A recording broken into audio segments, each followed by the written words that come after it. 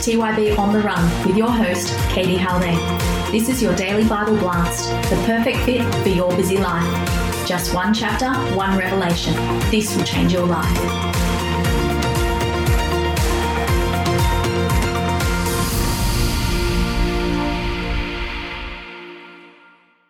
Well, hi, TYB On The Run. Okay, we are up to Luke 5. Now, again, these are big chapters, so I may not be able to get through the whole thing, but I'm going to do my best. So Luke 5, one day as Jesus was standing by the lake of Gennesaret, the people were crowding round him and listening to the word of God. He saw at the water's edge 2 boats, left there by the fishermen who were washing their nets. He got into one of the boats, the one belonging to Simon, and asked him to put out a little from the shore. Then he sat down and taught the people from the boat.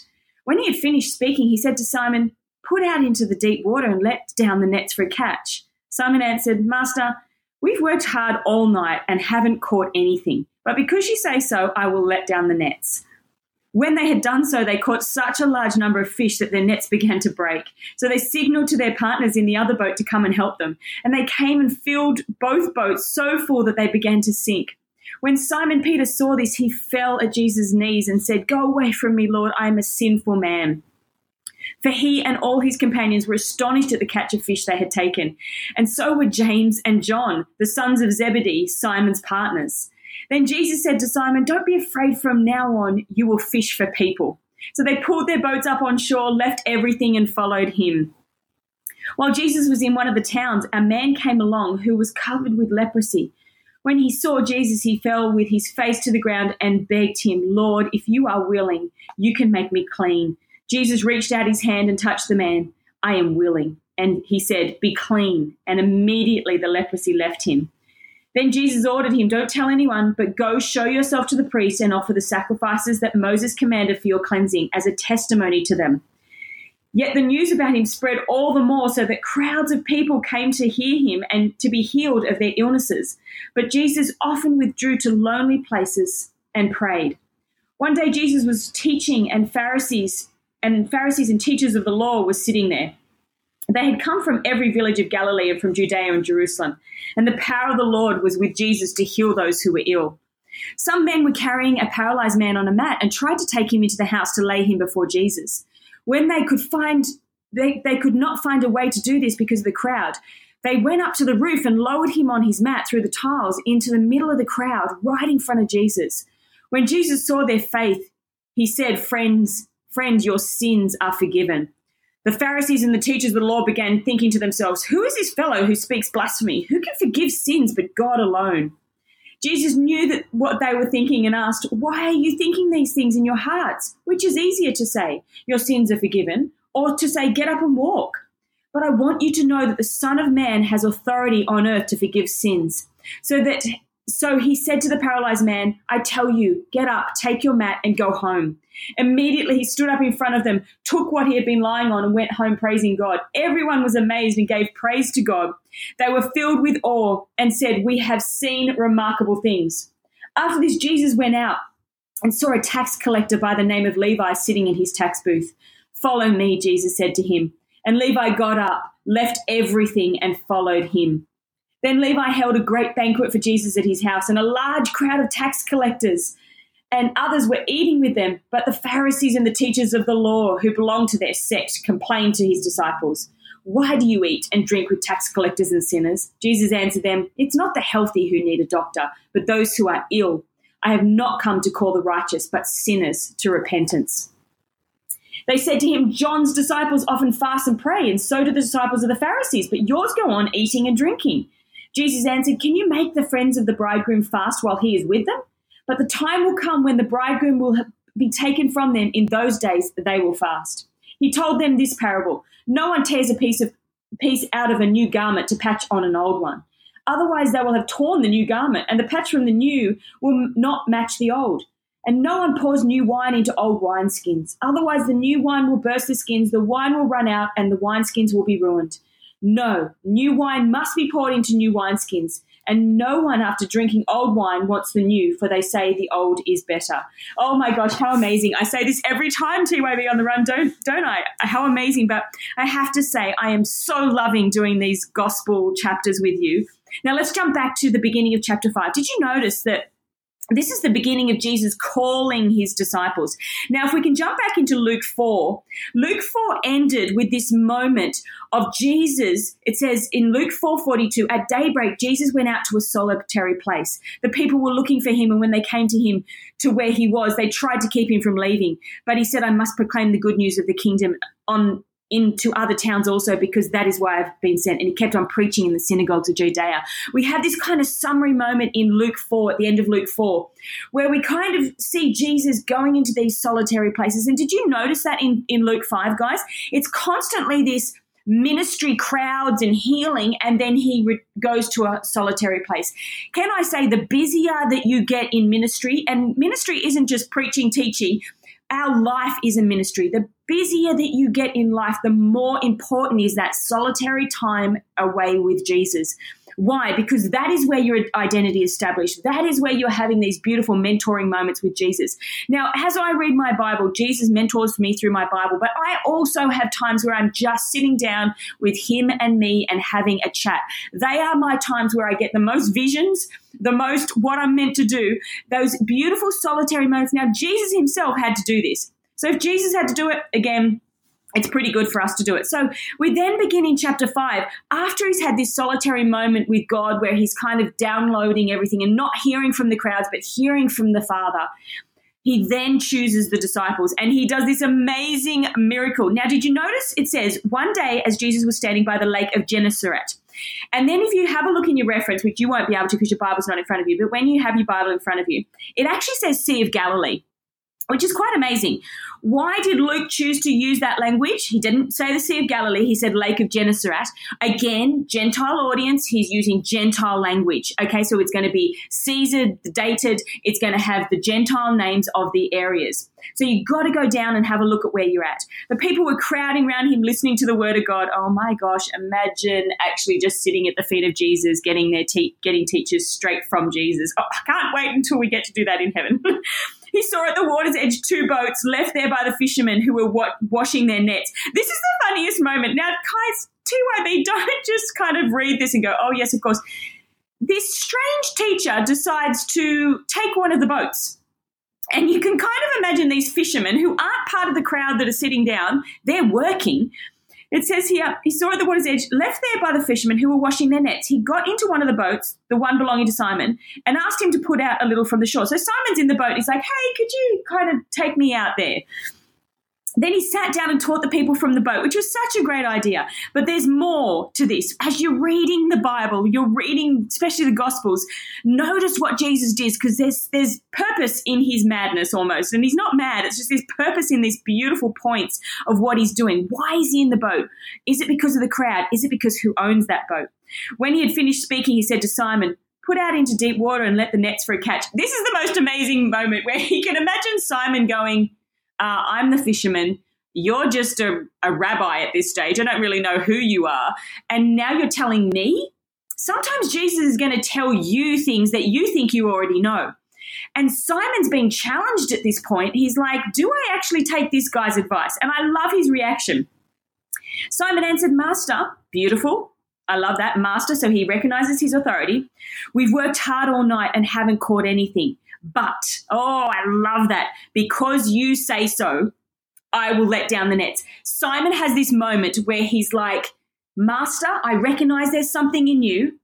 I've worked all night and I'm a fisherman by trade and I've got this company of fishing boats and I don't really understand what you're telling me, but because you say so. Some of us, and at times in our lives, TYB, we need to do things that do not work in our natural mind.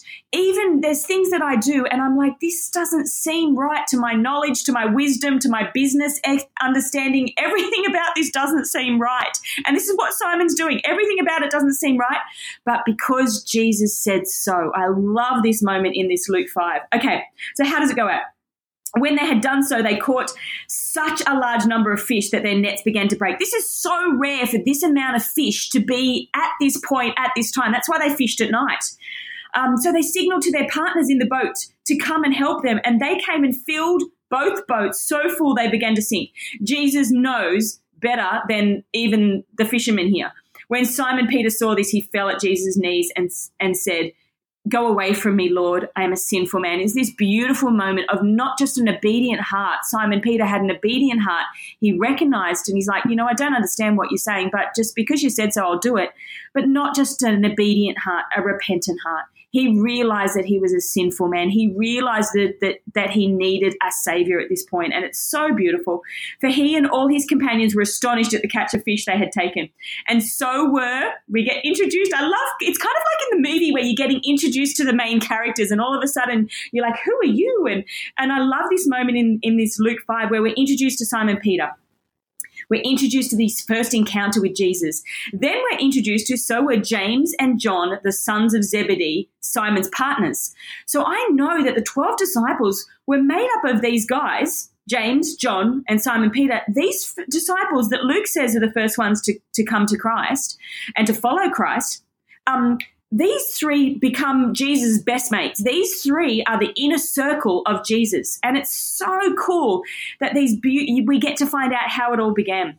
Then Jesus said to Simon, don't be afraid. From now on, you will fish for people. So they pulled their boats up on shore, left everything and followed him. Now, guys, in Luke, leaving everything and follow him is going to be a repeated term. What you do in Luke is you have a look at Jesus, and when he witnesses, there's a reaction there. The reaction is either pride, Pharisees, and they question it, or the reaction is they believe, they repent, they leave everything and follow him. So as you're reading, as you're going through this, what you're looking for is these encounters, and not just the encounter, not just the miracle. What you're looking for is how do they react to that? Because that's the key in Luke. How are these people reacting to the Messiah standing in front of them? How are they reacting to the Son of God standing in front of them? It's not about the miracle and the signs and wonders that Jesus does in our day. It's about the reaction to that. And that is what Jesus is going after, the repentant heart, the obedient heart that will follow him from that point on. So that's what we've got to look out for, okay? So while Jesus was in one of the towns, a man came along who was covered with leprosy. Now, I got really teary when I was reading this because this story actually makes me really quite sad, because I'm aware that if you're covered with leprosy, you are completely ostracized from your family, everybody. I know that in Leviticus it says, because of Leviticus is a book that shows and teaches the people of God and the Israelites about cleanliness. Now, as soon as a disease like skin disease like leprosy was shown on to come on someone's skin, they were sent out of the camp. It was a bit like, unfortunately, a COVID moment. They were sent out of the camp. Now, they didn't have big suits and masks that they could put on at that point. So they sent them out. So once you got that dot on your skin, and once the priest said that's leprosy, and once the priest declared that you were out, no more family, no more community, no more interaction with humans, no more. You were separated from the community. So while Jesus was in one of the towns, a man came along who was covered in leprosy. This is a outcast, and we know Luke's focusing on outcasts, but this is the ultimate outcast. This is a man who has not probably had personal contact or people treating. I mean, they would come into the towns to steal food because they needed to be provided for. When he saw Jesus, he fell with his face to the ground and begged him. I love this. Sorry, it's making me teary, TYB. Lord, if you are willing, you can make me clean. Can you hear him? He recognizes who he is kneeling before. He recognizes that if it's Christ's will, he can make him clean. Jesus reached out his hand and touched the man. Oh my goodness, TYB, do not go beyond. Read it. He touched him. That is crazy. Why would you touch a man with leprosy? Oh my gosh. This is probably the first touch that this man has had in an awful long time. It's making me cry. I'm really sorry. He reached out and he didn't just say the words. The first thing that Jesus did was he met that man's need. And that man probably has been so ostracized. He hasn't been touched for an awful long time because you don't touch people with leprosy. And it says here, he reached out his hand and touched the man. I am willing, he said, be clean. And immediately the leprosy left him. As you read this, guys, do not overlook this miracle for the man who had the miracle. I don't know about you, but I hear some people, and when you actually have been healed of something, you are passionate about everybody getting this moment because Jesus has not just healed this man of a skin disease, he has actually healed this man of being ostracized from the community. This man can now go back to his family. This man can now sit and have a coffee, if they had coffee back then. He can sit in his community now. He is not just restored in bodily form, he is restored in emotion, spiritual. He is restored to the community of God. And that is what happens when people get saved in our churches. They're not just restored in their emotions. They're not just restored in their health. They're not just restored in physical form. They are restored to the Father and they are restored to community. And this is what this is all about. Then Jesus ordered him, this is amazing, don't tell anyone, but go show yourself to the priest and offer the sacrifices that Moses commanded for your cleansing as a testimony to them. It's quite amazing that Jesus actually tells him to go back and fulfill the Old Testament law, which at this point in Jesus' ministry, you're kind of like, how is he doing this? Why is he doing this? Wouldn't he just say, look, there's a new thing coming, go? But he actually says, hey, to get you back into your community, I recognize that the only way back in for you is for the priest to assign to see you and for the priest to see that you are healed and declare you clean. So he actually says, go and do that so that you can be completely restored to the community. I love it. Wisdom in miracles, so good. Yet the news about him spread all the more so that crowds of people came to hear him and to be healed of their illnesses. But Jesus often withdrew to lonely places and prayed. Luke, again and again through this text, speaks of Jesus going to lonely places and praying. The source of everything that he is doing in the miracles, signs and wonders was that time of prayer. Guys, if you are not getting that time of prayer, if you are not going to lonely places, and I know as mums, as business people, lonely places and time, especially in isolation, it's really hard to get away from your family when you can't go out. But please just spend those times just you and God and pray, because that is where you get your strength and that is where you get your strength to keep going. Okay, let's keep going. One day Jesus was teaching and Pharisees. Can you see how you've got these two things? Can you see how we've got the Pharisees coming against Jesus and the outsiders, those with leprosy, those sinners, those outsiders, both coming to Jesus, and their response is completely different. This response here, Pharisees arguing, this legalistic heart. And sometimes, guys, we can come to Jesus and have this legalistic heart, the proud, I know what I'm talking about. But these beautiful outcasts, these beautiful sinners, these beautiful tax collectors, as soon as they see Jesus, their reaction is completely opposite to the Pharisees. And that's what Luke's doing. He's saying, look, there's two ways you can go here. You can be a Pharisee or you can be an outcast. And I love the fact that I'm an outcast, because when Jesus came to me, I was so grateful.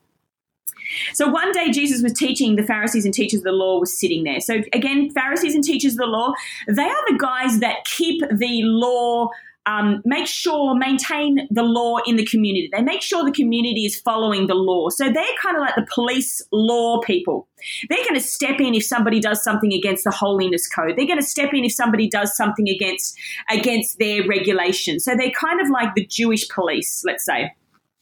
They'd come from every village of Galilee and from Judea and Jerusalem, and the power of the Lord was with Jesus to heal those who were ill. So Jesus is doing great things. Some men came carrying a paralyzed man. Now we've got this incredible story where this paralyzed man is, this story we read it, was broken down. They couldn't get him in, so they went to the roof and got him down. And I love this. He says, your sins are forgiven. Another thing in Luke, guys, is forgiveness, repentance, okay? So you're going to hear that throughout this text. The Pharisees and the teachers of the law began thinking to themselves, who is this fellow who speaks blasphemy? Who can forgive sins but God alone? It's so amazing to me that these Pharisees, knowing all of God, knowing the law, knowing the scripture, but they don't know God. We can know the scripture, and I want you to read your Bible, but if you know this as knowledge and you don't know God, then this knowledge is useless. Your knowledge of the word of God is so that you can know your God. And the Pharisees in Jesus' day, they knew of God. They didn't know God. When he was standing in front of them, he didn't recognize them. They didn't recognize that was him. They even say and correct him, and it's so funny, only God alone can do this. And Jesus at this point doesn't say, I am God. He just kind of lets them go in their hypocrisy. Jesus knew what they were thinking. Why are you thinking this? Again, I love this. They're thinking. The Pharisee in Luke 7, we're going to get there. He never actually says anything against the sinful woman. He thinks it, and Jesus picks up on his thoughts. Here, they never actually say it. They're just thinking it, and he picks it up. It's so incredible. Your sins are forgiven, or to say, get up and walk, but I want you to know that the Son of Man has authority on earth to forgive sin. So he corrects them in their teaching. So he said to the paralyzed man, I tell you, get up, take your mat and go. Immediately stood up in front of them, and everyone was praising God. Oh, I love this. Now, next, we've got this beautiful moment where Matthew is called, and I'm just going to do this in a couple of minutes, guys, because I know my time is running out. After this, Jesus went out and saw a tax collector. Again, like the man with leprosy, tax collectors were traitors to the Jews because they got Roman taxes from the Jews. By the name of Levi, sitting in his tax booth. Again, Jesus is going to give him an ultimatum. He's going to stand before Jesus, and he has two choices. Is he a Pharisee, or is he an outcast? Follow me, Jesus said to him, and Levi got up, left everything and followed him. Same as Peter. These disciples' criteria were that when they saw Jesus, they left everything and followed him. That's a disciple of Christ. Then Levi held a great banquet for Jesus at his house, and a large crowd of tax collectors and others were eating with them. But the Pharisees and the teachers of law who belonged to their sect complained to his disciples, "Why do you eat and drink with tax collectors and sinners?" Jesus answered them, "It is not the healthy who need a doctor, but those who are ill. I have not come to call the righteous, but sinners to repentance." Oh my gosh. Again, I'm saying it again, guys. I've so loved studying Luke 5 with you. This is our Jesus. It was all about going beyond those who had knowledge of God but didn't know God, because he knew those who had knowledge of God, the Pharisees, were never going to repent. Their heart and their arrogance, they were never going to repent. And these beautiful moments where he goes after those who he knows needs him. The man with the leprosy, Matthew the tax collector. Let us be always, no matter what's happening, have our heart of repentance and obedience to Christ. And those you know how you get those beautiful times of repentance and obedience? Because you know God, not just have knowledge of God, and you are spending time in prayer with him. I know him because I spend time with him. Just like a friend, I know my friend when I spend time with them. So today, as you've read Luke 5, turn this off and just go and have a 5-minute prayer time talking to Jesus. Get to know him so that you, as you're reading this text, you fall in love with him afresh. So I hope you've loved studying Luke 5.